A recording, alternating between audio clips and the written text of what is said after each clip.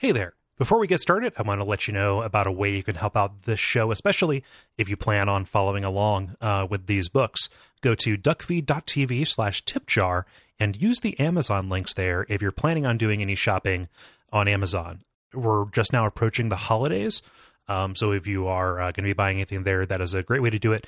It takes you to the same Amazon, and we get a small cut of the proceeds of whatever you buy. It's like a little affiliate program kind of deal.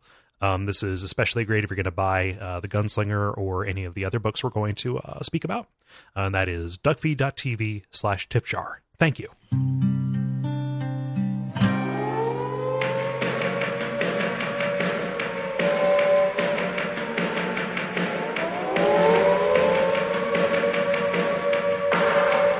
Hi there, my name is Cole Ross, and welcome to Radio Free Midworld, a podcast book club about the Dark Tower series of books. Here with the second chapter of The Gunslinger, the first book in the series, our first non-pilot episode that we've done. And I'm so happy to be joined today by Autumn Greer. Autumn.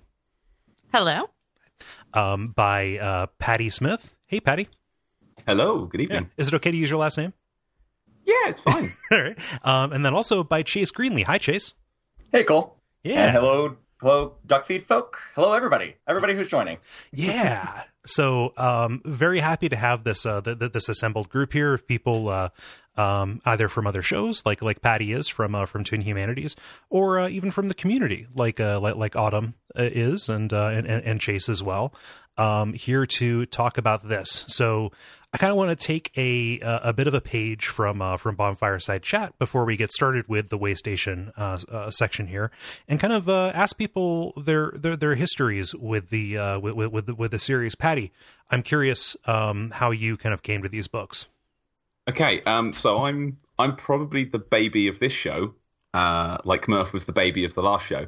I actually picked up these books on a whim about a year ago. They came into my work. I work in a charity shop, and the whole set came in, and I was like, "Ooh, well, I've always wanted to read those. Yeah, sure, why not? How much do you want? Bend me over, take my money." So they extorted me for quite a large amount of money, and I bought them home. And it took me a few months before I even started to read them. I think I only actually started about 4 or 5 months ago. Like it was this year. It was like summer. Yeah. And I've currently made it. I finished Wizard and Glass about 2 weeks ago. Okay. So I'm not all the way through yet. So I'm still kind of forming ideas about how things are working. And I understand that I'm at the midpoint, sort of. And it's kind of the next 3 books are kind of almost the second half of the story, from what I understand. Yes. Wizard and Glass is definitely a turning point. Yeah. So I'm on the cusp of hitting the halfway mark. So I'm very excited. Nice. Autumn, when you found out that Jeremy was on the previous episode, you expressed interest in hopping on right away. You've liked these books for a while, haven't you? Absolutely. But I do have to say, I was a kind of a latecomer, I guess, in my Stephen King reading career. I had read pretty much everything that Stephen King had written, but I put off reading The Gunslinger for years. To me, I just assumed that it was going to be a Western, and Westerns kind of aren't my scene. Like when they're doing my epitaph, they're never going to put like Autumn Greer. She loved Westerns, like that's just not... That's not me. Yeah, it flows so nicely, though. So I had just assumed that that's what it was, because, when you read the blurb on the back in the bookstore, back when we all still went to bookstores, you are like, oh, it's such a genre shift. It's such a change from Stephen King's usual stuff. So finally, probably my freshman year of college, I went ahead and read it, and very quickly, I went from, man, a Western to all things serve the beam, bro. I was into it. Luckily, I was able to jump right into reading the next 3 books. They were right there for me to pick up and go with. But yeah, that's how I got into it. Unwilling, and then very, very, very willing. At roughly what point did you sense that it wasn't going to be like a straightforward Western? I think, you're going through, we talked about the first one, you're going through Tull, you're going through that. And I'm like, okay, yeah, there's a guy, he has a gun, he has a quest. Obviously the opening is good. The turns of phrase that he comes up with are perfect. But I don't know, as soon as we get to this chapter, that's one of the reasons I wanted to be on this one, the way station, you start to realize once you meet Jake, as we'll talk about a little bit later, it is not the good, the bad, and the ugly. It is not the Magnificent Seven. Yeah. Yeah, that's so I like hearing that. I'm a person who enjoys a good Western, and I was pleasantly surprised when this did take a turn, and I noticed the shift right away. Here's a delayed joke. Would you say, Autumn, that your Tombstone would never be a DVD copy of Tombstone? Oh, nice. Yeah, I thought you'd go for a good Louis L'Amour joke, no. But man, you just went there with the Tombstone. Well played. Yeah, no, about 5 minutes too late, but I can't squander that. And Chase, how about you? When did you come to these books? Well, actually, I'm gonna have to usurp Patty for being the baby of the group because it's me. It's been me the whole time. I picked it up last year, actually, after it came up on Bonfireside Chats on 3 or 4 different episodes. I feel like it came up one right after the other. And I worked within a walking distance of a bookstore. So I just walked over and picked it up, and I blazed through the first book, and I was like, this is great. And then I just never went back to it again until recently. So I actually just finished reading The Way Station this morning. Okay. So I'm pretty fresh on this part, but my context for the rest of it is still kind of foggy. Nice. Well, this is kind of a goal of the show too, is to kind of blend and merge these different perspectives because, as Autumn, as you can attest, like reading this series again with knowledge of what happens kind of casts a different light on a bunch of this stuff. So having that fresh perspective is actually going to be something that's really valuable. Yeah. So also kind of related to that, I want to talk a little bit about the spoiler policy. Some people asked for clarification of that after the pilot when we inadvertently spoiled something related to The Stand. Sorry, guys. Just to kind of outline it, we're going to try our very best to kind of keep references oblique.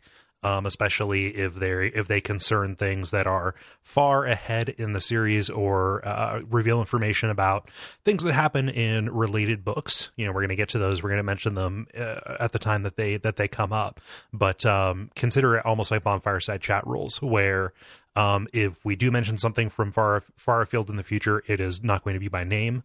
We're probably just going to make a slight reference to it and then be on. Consider yourself safe to read along with this at the glacial pace that we have set.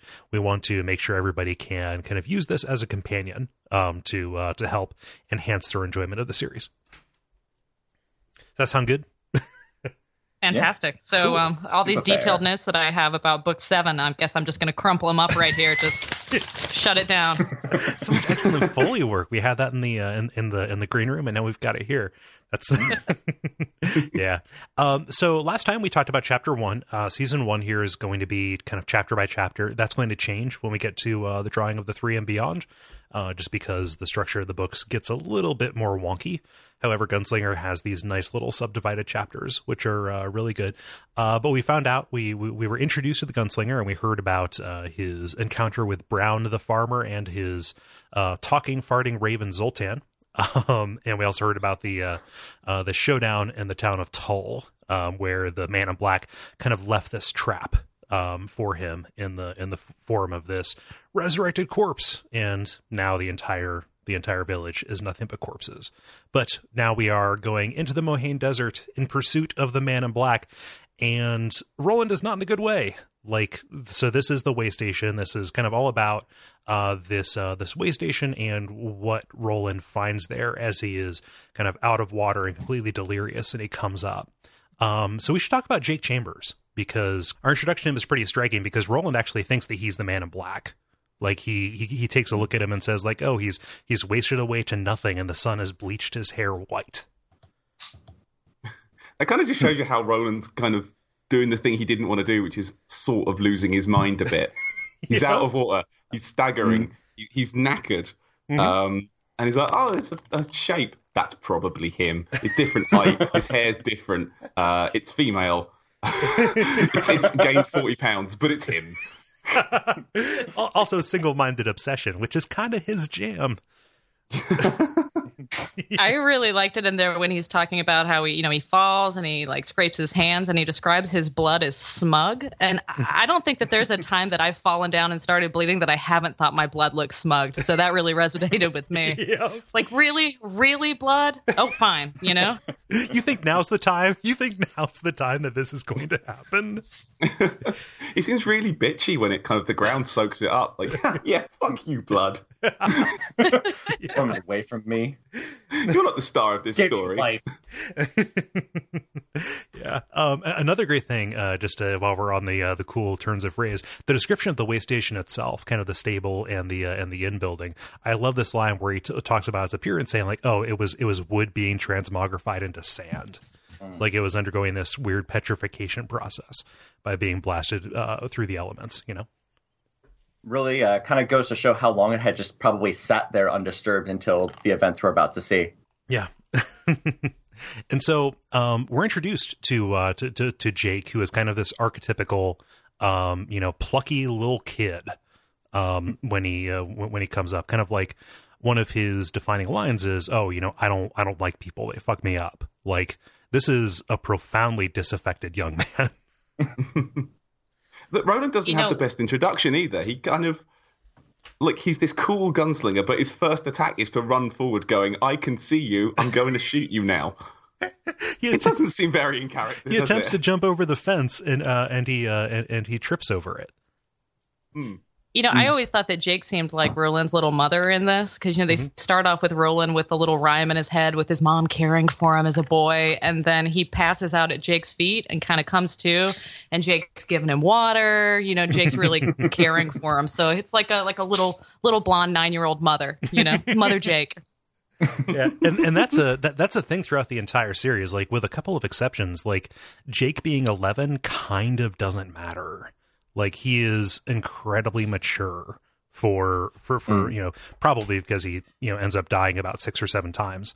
That's not spoilers. Like, it'll go ahead.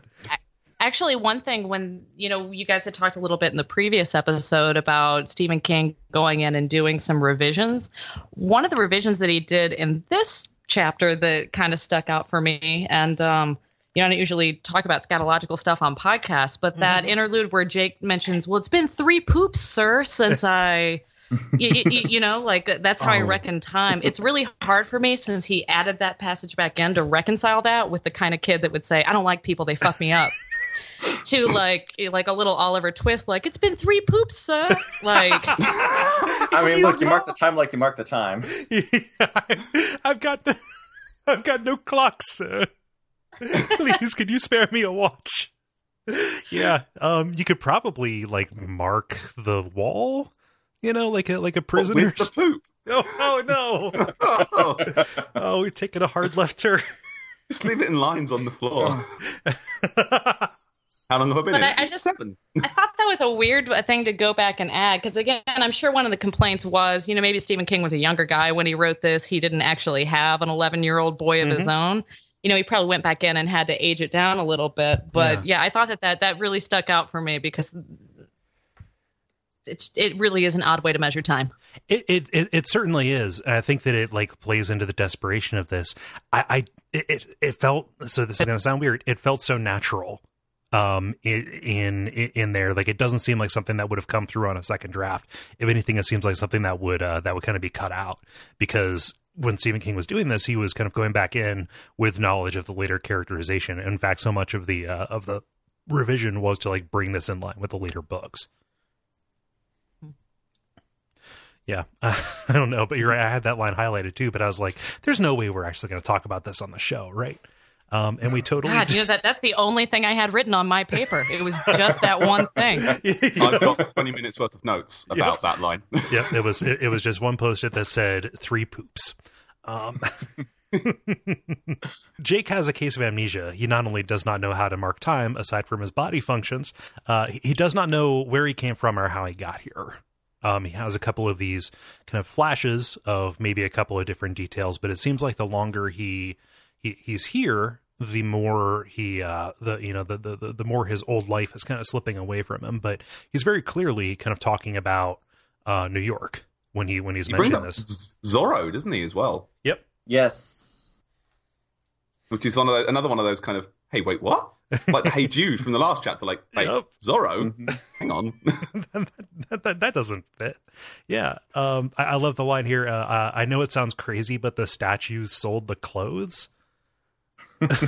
when he's talking about the big buildings with the windows on out front. Things like that, talking about Mrs. Shaw, his housekeeper, and then also talking about Bama, which is his nickname, because I think it's either Mrs. Shaw, Autumn, correct me if I'm wrong, is it Mrs. Shaw or his dad, who's the Crimson Tide fan? Oh, I'm actually going to have to think back on that. I'm not positive. Yeah. I want to say it's Mrs. Shaw. Yeah. So here's the thing. In the time since this show got funded, I've listened to the entire series on audiobook. That was a month ago, as of the time we record this. 150 hours of audio. Yeah. I remember something casting back, but they call it, Mrs. Shaw calls him Bama in secret. Is the thing. Nobody can know about this secret nickname that they have. So let's talk about Jake's death. Like, how did this strike you guys, specifically like Patty and Chase, like the description of this actually going to New York like this? It was definitely I would say it was jarring if the Zorro and Hey Jude hadn't come up first. Having those already in there in the previous chapter and this one definitely kind of set the stage for something to be like, all right, we are neighboring worlds. And I think they even say something about the next world over in the previous chapter. Yeah. And having that there definitely, it wasn't a huge like, oh, what the fuck? But it was kind of nice to have that confirmed. It's like, okay, this is the vocabulary we're working with right now. Yeah. And particularly the death itself, it set up a very, very bleak existence for this wealthy child in New York City. But the death was incredibly gruesomely written, and I wasn't really expecting that to come at me as hard as it did. Yeah, it's there's one little detail about that. Jake says, when the blood came out of my mouth, I could taste my own shit. And that was the line I was thinking about. Yeah. Yeah. Again, that kind of cuts to the quick in a real severe way. How about you, Patty? Like this kind of shift to kind of our own context here. Yeah, I have to agree. Like without those kind of Zorro and Hey Jude links before this, I'd have been going, what's happening here? But the fact that we've got that little lead in, you've got just a little breadcrumb to grab onto and just to follow along. Yeah. I liked that it was kind of very quickly established like who Jake was in the previous world, how his parents kind of, they had him, but they didn't really care about him much. Right. His dad's a cokehead, crazy TV guy. Yeah. And he has Coca-Cola. Sorry, it's Coca-Cola, isn't it? You have to call it Coca-Cola. Yes. Yeah, it's a little toot of Daddy's secret powder. Yeah. And it's kind of like very quick, but it kind of brings it all together like really quickly. Like it sort of strikes Jake as a very professional child who talks to people quite openly and scares them off by being very professional, I think was the line. Something like that anyway. Yeah. All the girls kind of get scared off by him because he's so kind of cool and calm and professional with them, which was weird, but I enjoyed that line. Yeah. His parents do not hate him, but they seem to have overlooked him is the line that really hit me. And then also this idea like, oh, he doesn't hate himself yet, but given time, it probably will. And like bleak is exactly the right word for it. Like Jake is, for as much privilege as he has, being the son of a network TV guy who's a master of the kill. It's not painted in a good way. It should be noted that in the recollection here, so Jake is being hypnotized by Roland. This is kind of Roland's little trick, and he does this a lot, where he will take a bullet shell, which I don't know, for some reason I think that sounds dangerous, even though that's crazy. And he will like make it dance on the back of his hand in order to like make people, go to sleep, hypnotize them, make them compliant. And so, Jake is kind of like presenting this when he's under and he has kind of perfect recall when he's in this. But he describes, the man in black, this priest who kind of came up and pushed him out. Tracking back to that bullet for a second, I've always wondered when I read this, we show up at the way station, we've got that atomic slug that's dying. We've got society that's decaying. I've always wondered if magic is dying and it's on its way out too, because Roland's so casual about that, and he doesn't seem to think that it's a big deal. But that's probably the most magical thing, one of the more magical things that we see him do during the series. I wonder if that's kind of sometimes all that he had left from whatever the golden age of Gilead was, if those gunslingers are actually trained in something a little bit more magical than just the laws of the land and shooting a gun really well. Because, again, he's really casual about it. Like, oh, yeah, just do this bullet thing. No big deal. But, I mean, the reader is kind of like, hey, wow, you can do magic? Nice. You know? Yeah. But I wonder if magic is decaying, too. It puts his reloading trick from the last chapter in a whole new light. Maybe he puts the gun inside his hat and it comes out and there's bullets in it. Ta-da! He just uses the power of suggestion. He hypnotizes the bullets to jump into the gun themselves. Watch me as I turn this rabbit into a full new case of bullets. But where's the rabbit go? He goes into the bad guys, honey. That's the trick. You can do any magic that you want as long as it's making bullets. Right. Oh, no. Bullet and bullet adjacent. Yeah. But yeah. So like you have these two kind of like magic men going through, and like, so talking about the gunslingers being practitioners of this of this kind of art, you know, they were trained. Like, I don't know if we learn a lot about Vannae here in this book. I think Vannae comes later, but like, you know, Gilead is a magical place, and like they're educated in, you know, especially like as the cosmology of the series gets kind of like bored out, like every gunslinger has to know like what the prim is and things like that. Like they're very, very well learned because they essentially have to be like diplomats too. Yeah. So looking at this here, so we bring Jake back, and he, you know, Roland asks him, hey, do you want to remember any of this? Do you want to remember what your dying shit tasted like? No, please. No, sir. How will I know what time it is if I always taste the but remember that time my spine got crushed and my genitals got destroyed? Yeah, let's remember that. Yeah. Oh yeah. I forgot about the genitals. Can't remember much. I mean, remember that. For what it was worth, he wasn't really thinking about that at the time. He was really worried about like dying before he got his bowling score up to where it needed to be. That is the most 70s thing. I read this bit wrong. I thought he said before he got his score over 72. I was thinking that's a really specific score to try and beat. Yeah, it was, so a little kid being especially concerned about his bullying feels like the most 70s thing imaginable. And you know, this is in 1977, but like, I don't know that as a particular time and place, you know, I think that like any bowling alley does seem like it is from the 70s because it's never been touched and nobody's been in one since then. But, yeah. So, moving on here. So there's a little bit more, Autumn, you talked about the pump with the atomic slug, right? And obviously, yes, in the first version of this book, North Central Positronic was not a thing, right? No. Okay. Yeah, there's actually, it's available online. You can go look.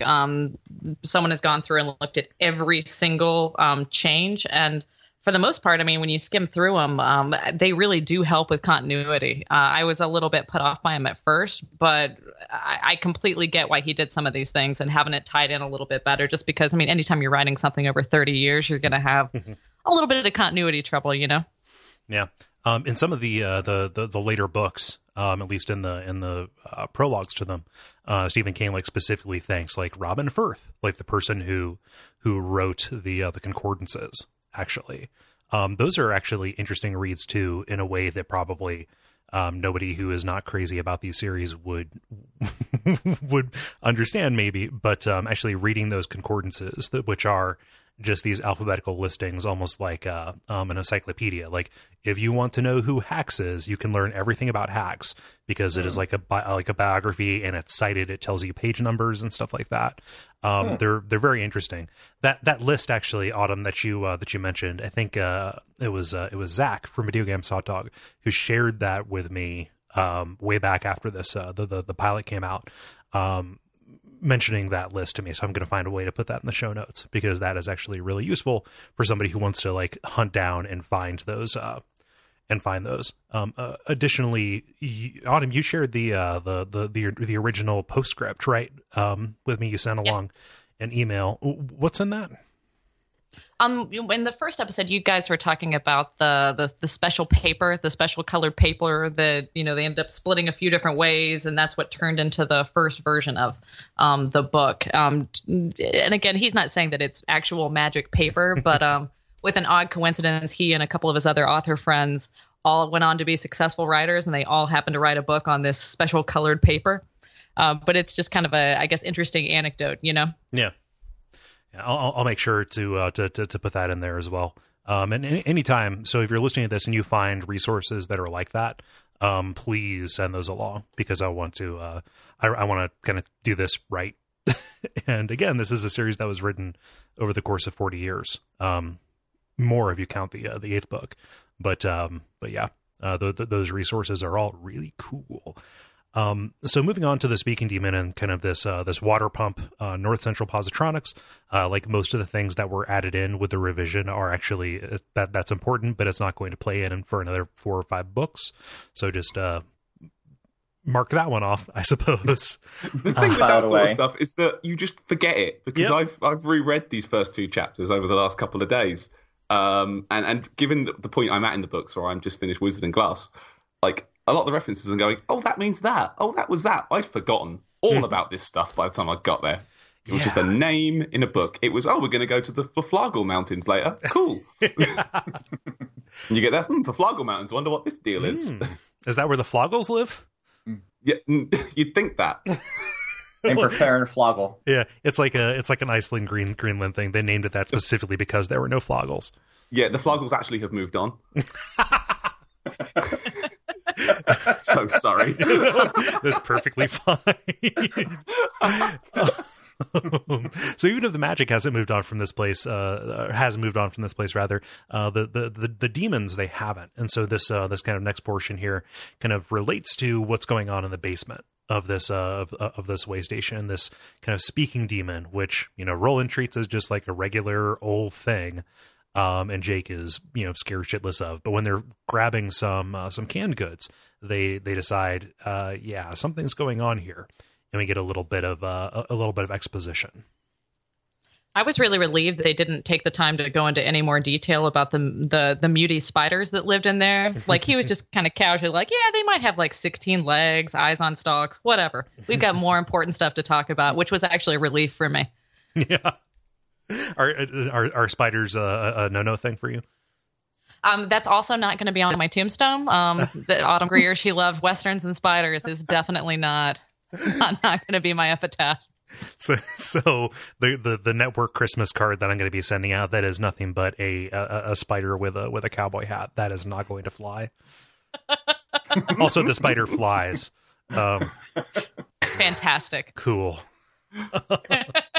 I'm glad those Patreon bucks are just going to good work. Yep. Spider media.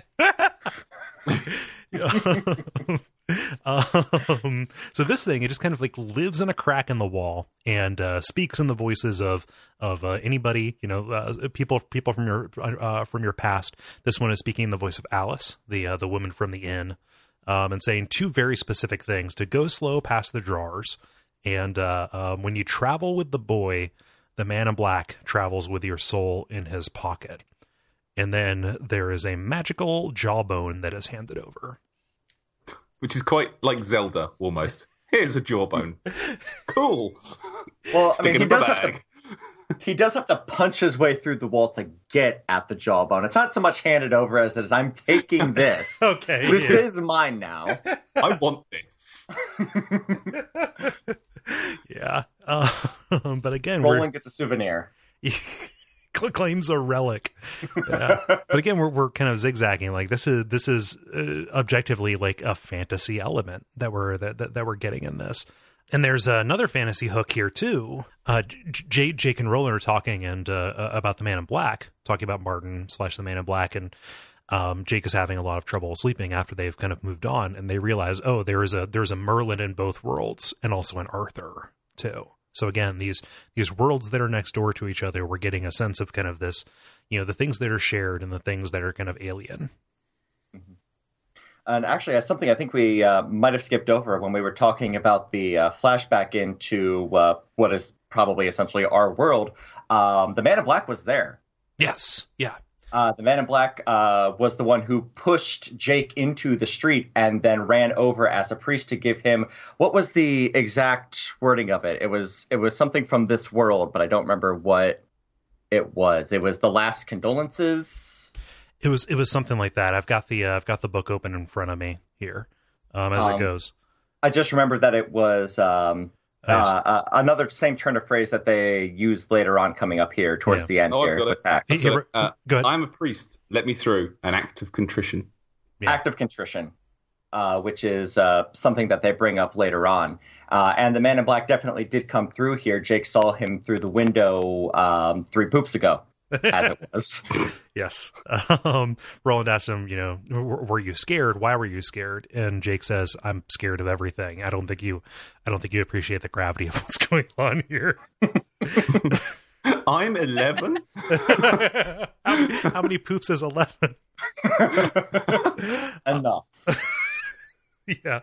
But yeah, like the Man in Black is leaving these traps for Roland. And this one is a real son of a bitch, because like it's around this time with the speaking demon that Roland kind of realizes, oh shit, I'm falling in love with this kid. The interesting thing for me on Roland is he's kind of we see him, he comes out, he's a gunslinger, he's this archetype. It seems like heroes are kind of in decay as well, because he's like, man, I'm falling in love with this kid. I mean, pretty much in everything else, the hero, the protagonist, of course you're expecting him to take this kid along with him. Of course you're expecting him to, be there to protect the weak and the vulnerable and that type of thing. It just seems like Roland's in a state of decay as well. Yeah, it's just kind of like this is going to be inconvenient in a lot of ways. Just kind of because this is somebody who, kind of the story of the series in a lot of ways, or at least a part of it is Roland kind of learning to open up his heart when he is kind of like getting this, his companions together, getting his Katat. And so, this is, again, a very cruel prank that the Man in Black is playing. Or maybe the Man in Black just knows that Roland has a soft spot for kids. Like, man, not another kid. I fall in love with them so easily. Shit.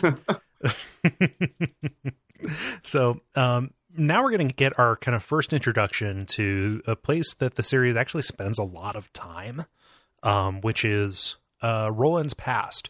We've heard a lot about Gilead that was. It's really hard for me to say Gilead instead of Gilead. In Ohio, there's a city called Mount Gilead, and we always say it Gilead. So the hard ad on that is actually difficult for me to do. I will try not to fall into straight up Ohio talk.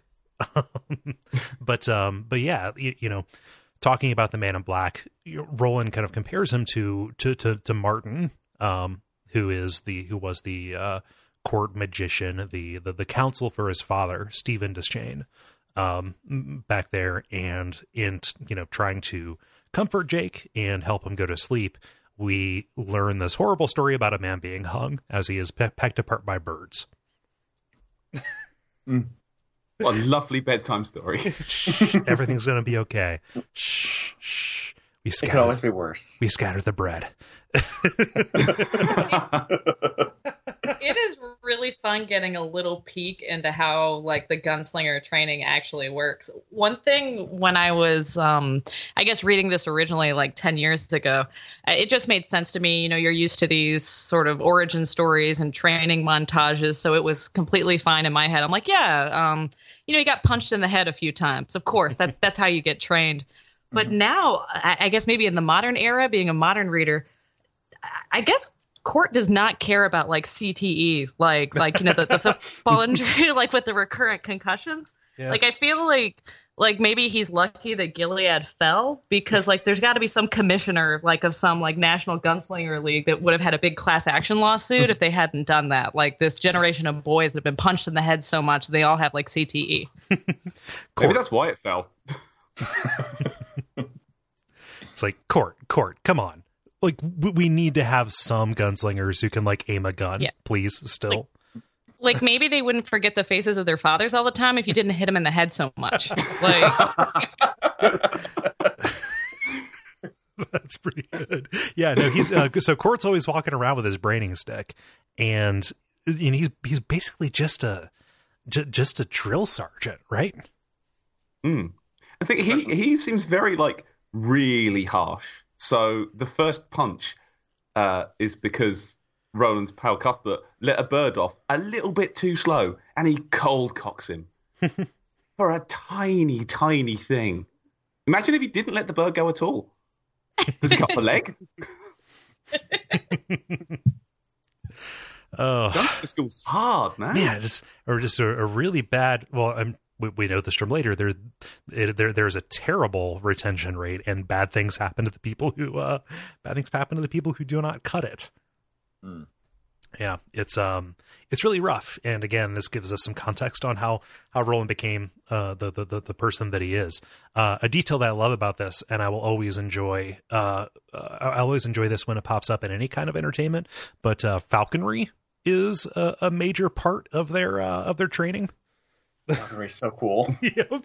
But it's like, hey, the hawk is God's gunslinger, so you're gonna learn how to fucking control a hawk. Well, yeah, but they've got this falcon, but its name was David, and that just made me laugh, and I couldn't take it seriously. This is my deadly bird of prey, Dave. Hey, hi, Dave. Come on. One of the biggest regrets of my life, I actually used to, I worked at a YMCA in the middle of the Catskill Mountains, and they had a raptor rehabilitation program going on there. And a lot of our instructors there had experience in actually handling these birds and being able to, have them fly very short circuits around. I mean, still leashed, but they did it. And I probably was like, maybe 3 conversations away from being able to be like, not a falconer, but having a bird sit on my hand and go do some shit that I wanted it to do. And I just never, it just never came up in a conversation. And I'm going to regret that for a long time. Yeah. So you were just like one favor asked away from controlling a bird. Exactly. Huh. Yeah. Yeah. That's, took a lot of cool bird pictures though. That was cool.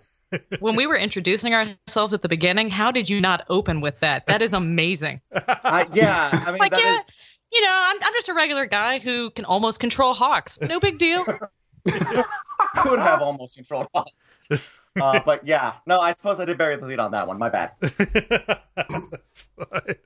But so we're not only introduced to David here, we're also introduced to Cuthbert or Cuthbert, depending on how you pronounce it, who is Roland's smart ass best friend at this point. Man, I love Cuthbert. He's one of my favorite characters in the series.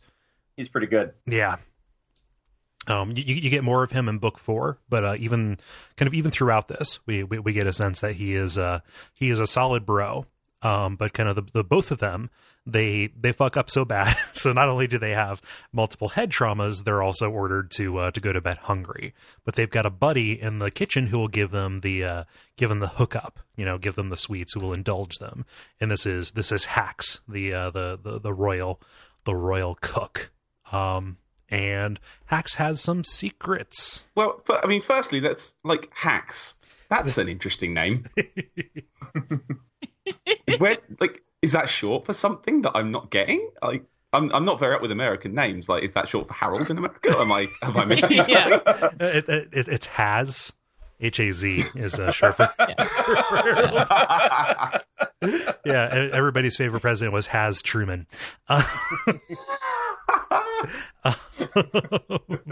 I think it's just a generic fantasy kind of name. It's a little bit on the nose for somebody whose job probably involves a lot of chopping and cleaving to name him Hax.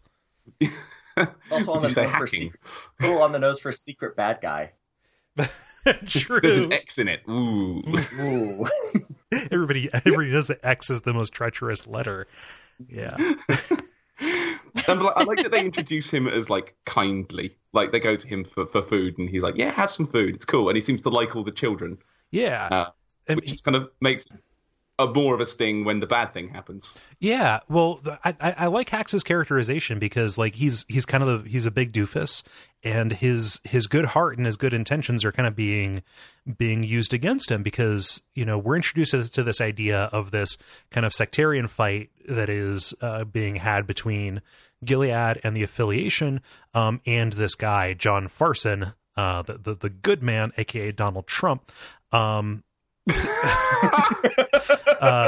who's kind of this populist leader. We never really get. Actually, it's weird. We get like some a picture of Farson in the comics that kind of take place between book 4 and book 1.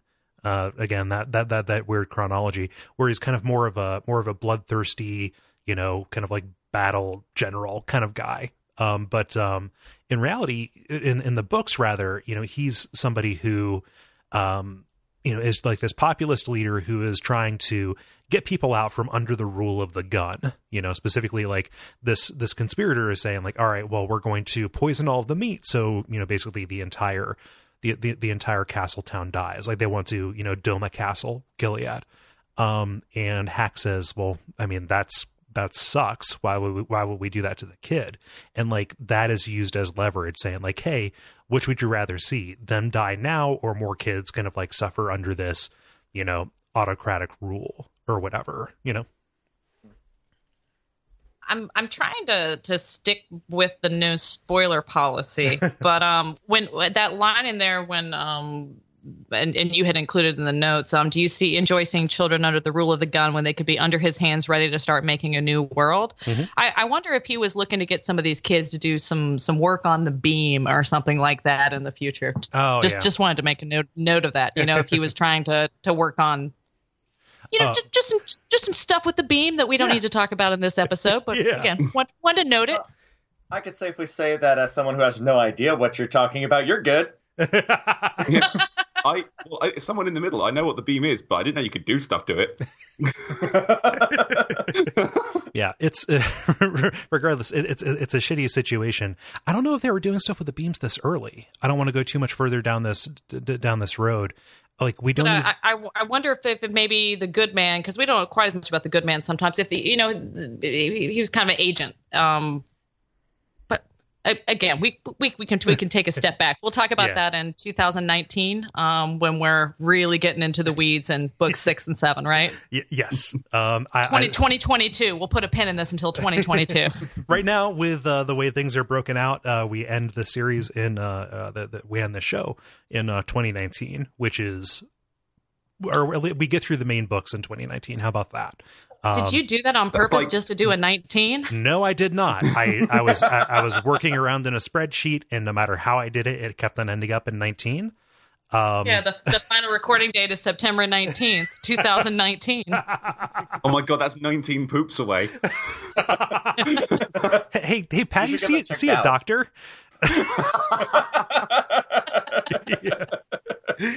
They're not often, but they're impressive.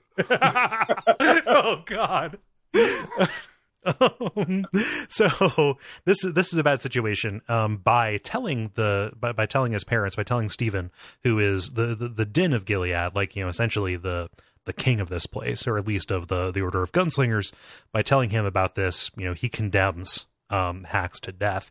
A great detail in this, though, is that when Roland goes and tells Stephen, talks to his dad about this, his dad asks like, "Hey, why'd you tell me?" And Roland's first answer is, "Oh, it's treason." And I think it's pretty telling that Stephen's response to that is like, "Oh, I'd rather you not have told me if you did it for such a stupid, like, textbook reason as that." Yeah, that was kind of cool. But can we just camp out just on Stephen Deshane for a minute? That is one of the coolest description introductions I've seen of anything. Just like black jeans, a work shirt, a handlebar mustache, and an old knackered coat. Like, I want him to be my dad. He's a real cool dad. God, he's so cool. I want to meet that dad. Yeah. I'm gonna go fishing with that dad. The series is kind of loaded with these kind of additional quartets or group of people who are like, I really want to hear about. Like, I would hear about Stephen Deshane's travels with his folks. Like, I'm normally not down for prequels like that, but I don't know. I'm kind of curious what that story would have been if they decided to pursue it. Autumn, a little while back, it sounded like you were about to say something. Oh, I was about to say the exact same thing. That's all I could think is Stephen is cool. Like I was trying to do the same thing and track us all back to that because I mean, same deal. Like he rolls out in his black jeans, which usually I don't think are that cool, but in this case, very cool. I think it's interesting too how I guess just kind of casually cruel he is to Roland. Like it reminds me, like in the beginning, you know, when the Hawk, when he's hanging out with Court and the Hawk just rips off a big piece of his arm, and then he says, you know, oh, the Hawk is God's gunslinger. I mean, Steven is just like that Hawk. Like he'll take a strip off of Roland. He doesn't care. He's like, you're not a smart boy. Go in the other room. He straight up says that you're not quick, and that will be that will be your salvation or something like that. You're not quick, but you're formidable. Something. There's another line again while we're taking inventory of these things. There's a great distinction between Roland and Martin, or was it the Man in Black? I forget, but like yeah. So Roland is a dangerous dullard, and Martin is this incomplete enchanter.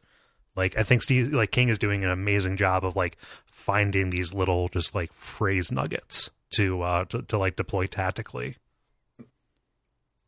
And you know, there's a lot of bagging on Roland in this first thing for not being a very bright boy, but he seems to deal with the gallows stuff better than anybody else. He seems to be a little bit wiser to Martin and everything that's going on with Roland's parents. I mean, he's a plotter, but he seems to be getting a more complete picture than a lot of people that are being deceived, you know? Yeah. Like a lot of people who are either being deceived or people who would be kind of reacting more quickly than he was, or kind of like jumping to conclusions more quickly than he does. Yeah. It can seem like there's not a lot going on with Roland a lot of the time. And I think that a lot of that is kind of just that the detail usually goes to his actions as opposed to anything that happens in his interior world. But like the glimpses that we do get are really good. I think a lot of that actually comes through like in showing like, oh, he came out fully formed like this. Again, as this archetype almost. Well, to kind of slightly off the same point, something I noticed as I was doing my reread, I noticed that in all the flashbacks, he's called Roland. And in all the kind of the main plot, he's called the Gunslinger. They very, very rarely call him Roland in like the present. I'm doing the quotes with my fingers. The present time bits. They exclusively call him Roland in the past and basically call him the Gunslinger for the entire rest of the chapter. Yeah, when he's not having his flashback. I thought that kind of sets a nice distinction from boy Roland and adult Roland. Yeah, that's a really good point. Like he sacrificed his humanity or his, I guess, self-identity to go on this quest. Yeah, he's become his job. They do that quite a bit, actually. Like especially in this book, but like later on, we talked about the fact that Jake is kind of placed there as a trap. Almost inadvertently, Roland starts calling him the boy, and sometimes the sacrifice, as opposed to even thinking of him, as John Chambers or Jake Chambers, and that is something that isn't really broken until like he kind of becomes a more social creature by dint of being kind of like accepted, and you get the feeling like he's been walking by himself for just so long he kind of can't attach to people anymore, possibly. He just sort of sees them as bodies, and in the distance being one shape, like that's probably the Man in Black. Yep. Again, that's that single-minded obsession. So Hax is he has his spot blown up, and he's bound for the gallows. Steven sends Roland and Cuthbert to spread bread under the gallows for a very specific purpose, which is to attract the birds there so that they will be able to eat the body. To like to feed on that. Like, hey, this is essentially the dinner bell. He's serving the birds apps. Breadsticks, sir. Exactly. Some loaded potato skin. Can I interest you in some popkin sliders? Yeah. That'll come later. But they're out there, and like Cuthbert has he wants none of it. Essentially, they're talking about whether or not they're going to see it. Like everybody, it's a little bit like the beginning of Game of Thrones, actually, with Bran, like with the kids saying like, all right, we're gonna have to watch our dad kill this dude. again, these formative experiences being kind of inculcated into this, kind of culture of death almost to get kind of used to it. And like, it's very unceremonious. Like Hax is hung without getting a chance to say his piece. Yeah, I mean, I like that they make themselves do it as well. Like, no one's there to tell them to go. Like, when they get there early, they go to look at the gallows and, touch it and see it up close. And they kind of get close and they want to kind of give up. It's like, if Court was here, he'd make us walk up and put a noose on our necks and make us stand there, just to get us acclimatized with it. So we're going to do this right now, okay? Yep. We can't throw up. We can't pee ourselves. We can't cry. Yeah, it kind of gives you a nice idea of like the sort of the steel or the iron underneath kind of the boys. You get that occasionally with Cuthbert when Roland looks at him and sort of sees the gunslinger eyes. I think it's another bit of that. It's them facing up to, we're cool guys. We can do this. We can be tough like Dad. Exactly. I really want a mustache, so I think this is the first step. I want to be as cool as my very cool dad. The dad whose face I totally do remember. Speaking of dads, when they go to actually execute Hax, the guy that was making the pronouncement, Charles, son of Charles, is that the most patronymic thing you've ever heard in your life? Like there's people in Iceland who don't reference their dad that much. Like Charles, son of Charles. Like, yeah, of course you are. Like. Every time he says it, he just goes, "Fuck you, Dad," under his breath every time. I'm Charles, son of Charles. I'm Charles Square. That's my DJ name. Catch me down at the community center every third Thursday of the month. We're gonna make this world move on. It'll be at the YMCA. There's like a DJ set, and then everyone gets their hawks out.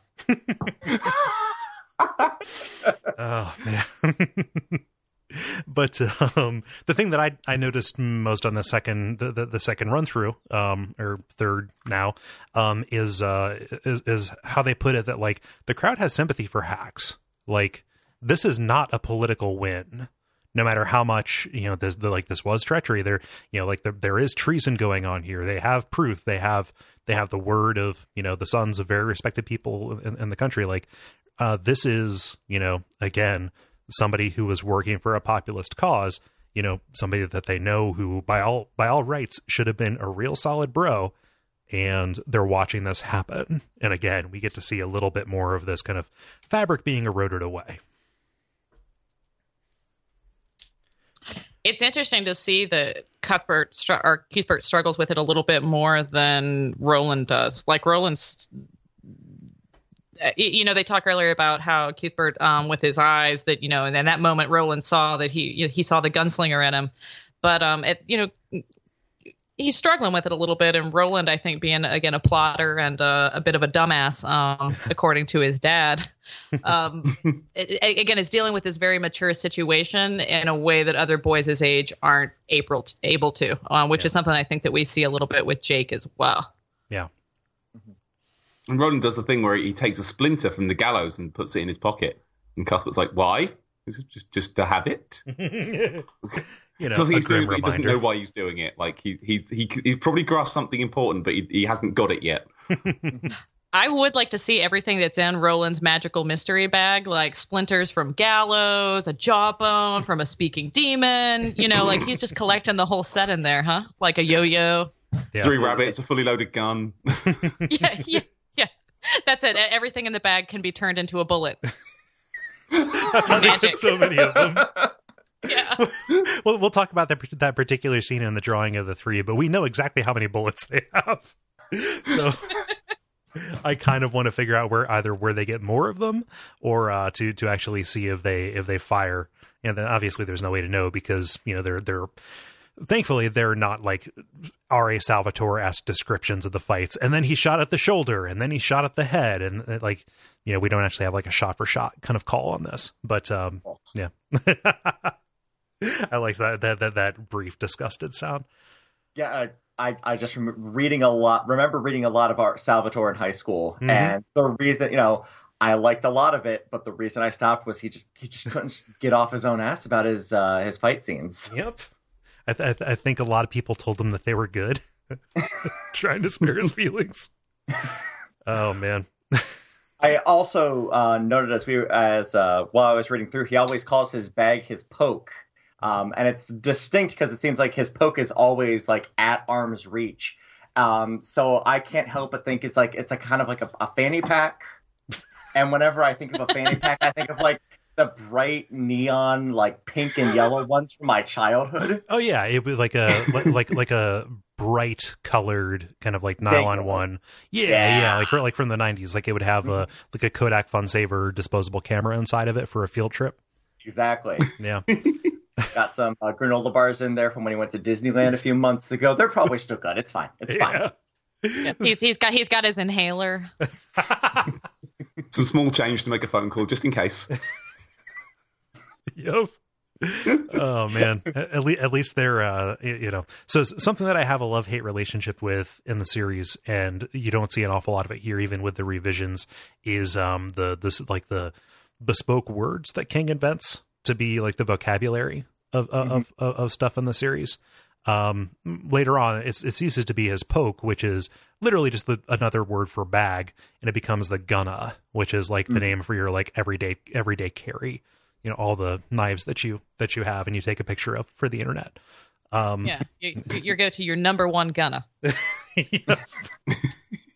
Yeah. So that story ends with an ominous note, like Gilead would fall 5 years later. Like it is very much. This sentence is so good. Can you pull it up? Yeah, I wrote it down. Yeah, go for specifically. Back onto our sentence by sentence read.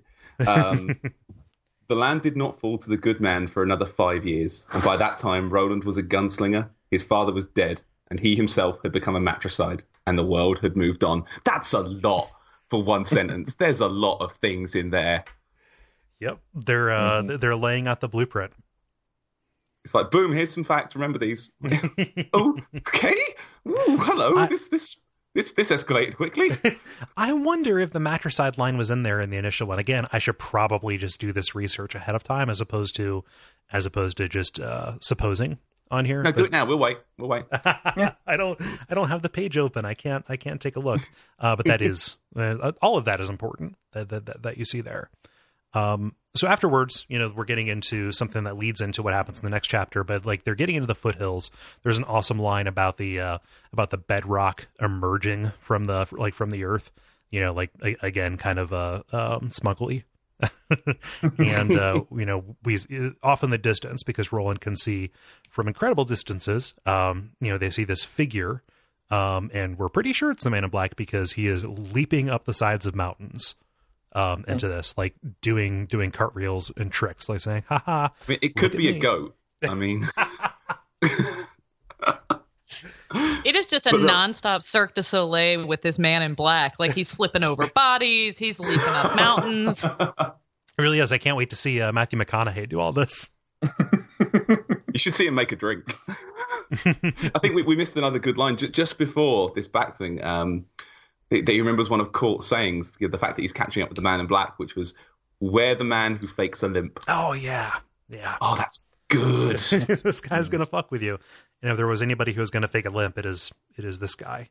Yeah. It's just like that says so much about the Man in Black almost. It's like, oh, he's slowing down. Oh, you're catching him. You're doing a good job. You're not. You're not doing a good job. Nope.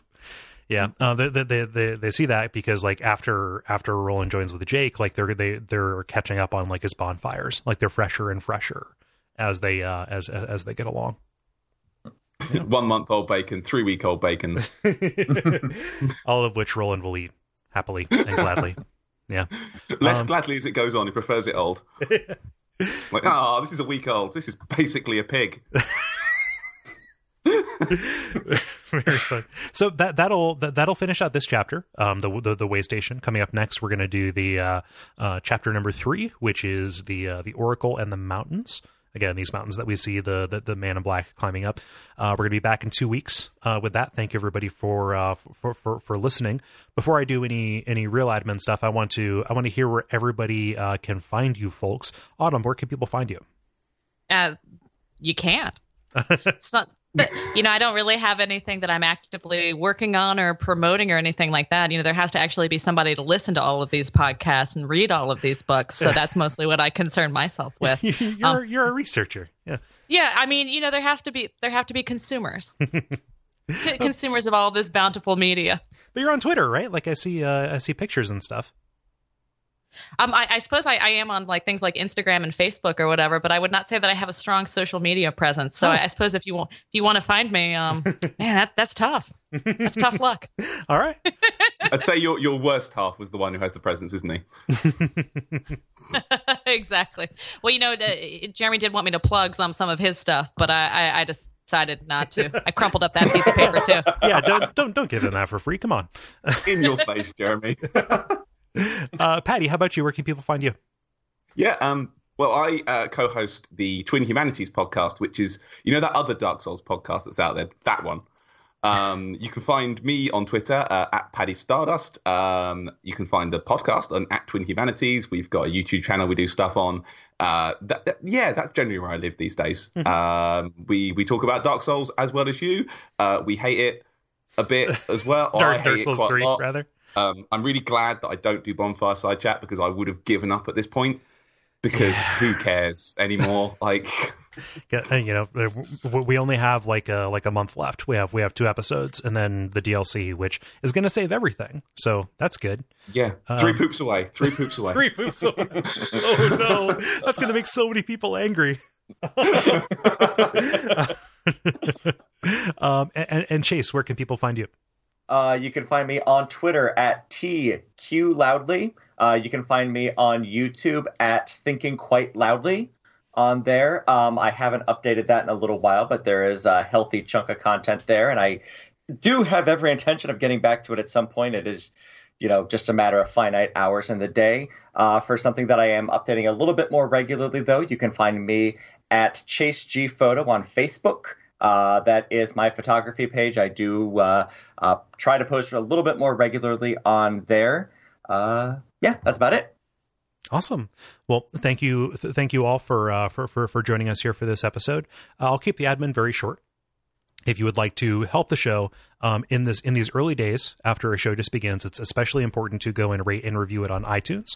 If you're coming here from other shows and you're saying, I've already rated such and such other show, it really does make a difference. If a whole bunch of people hit it right at once, we can get featured on different pages. So I greatly appreciate if you take just a moment to go and even just do a star rating, whatever you think we deserve. And that makes a big difference. Additionally, patreon.com/duckfeedtv is where you can go to support this show and several others like it on our network, duckfeed.tv, which has everything from a bad games show or a show about bad games up to this, which is a show where we talk about poops as they relate to deserts. Yeah. But until next time, long days and pleasant nights. And twice as many to you.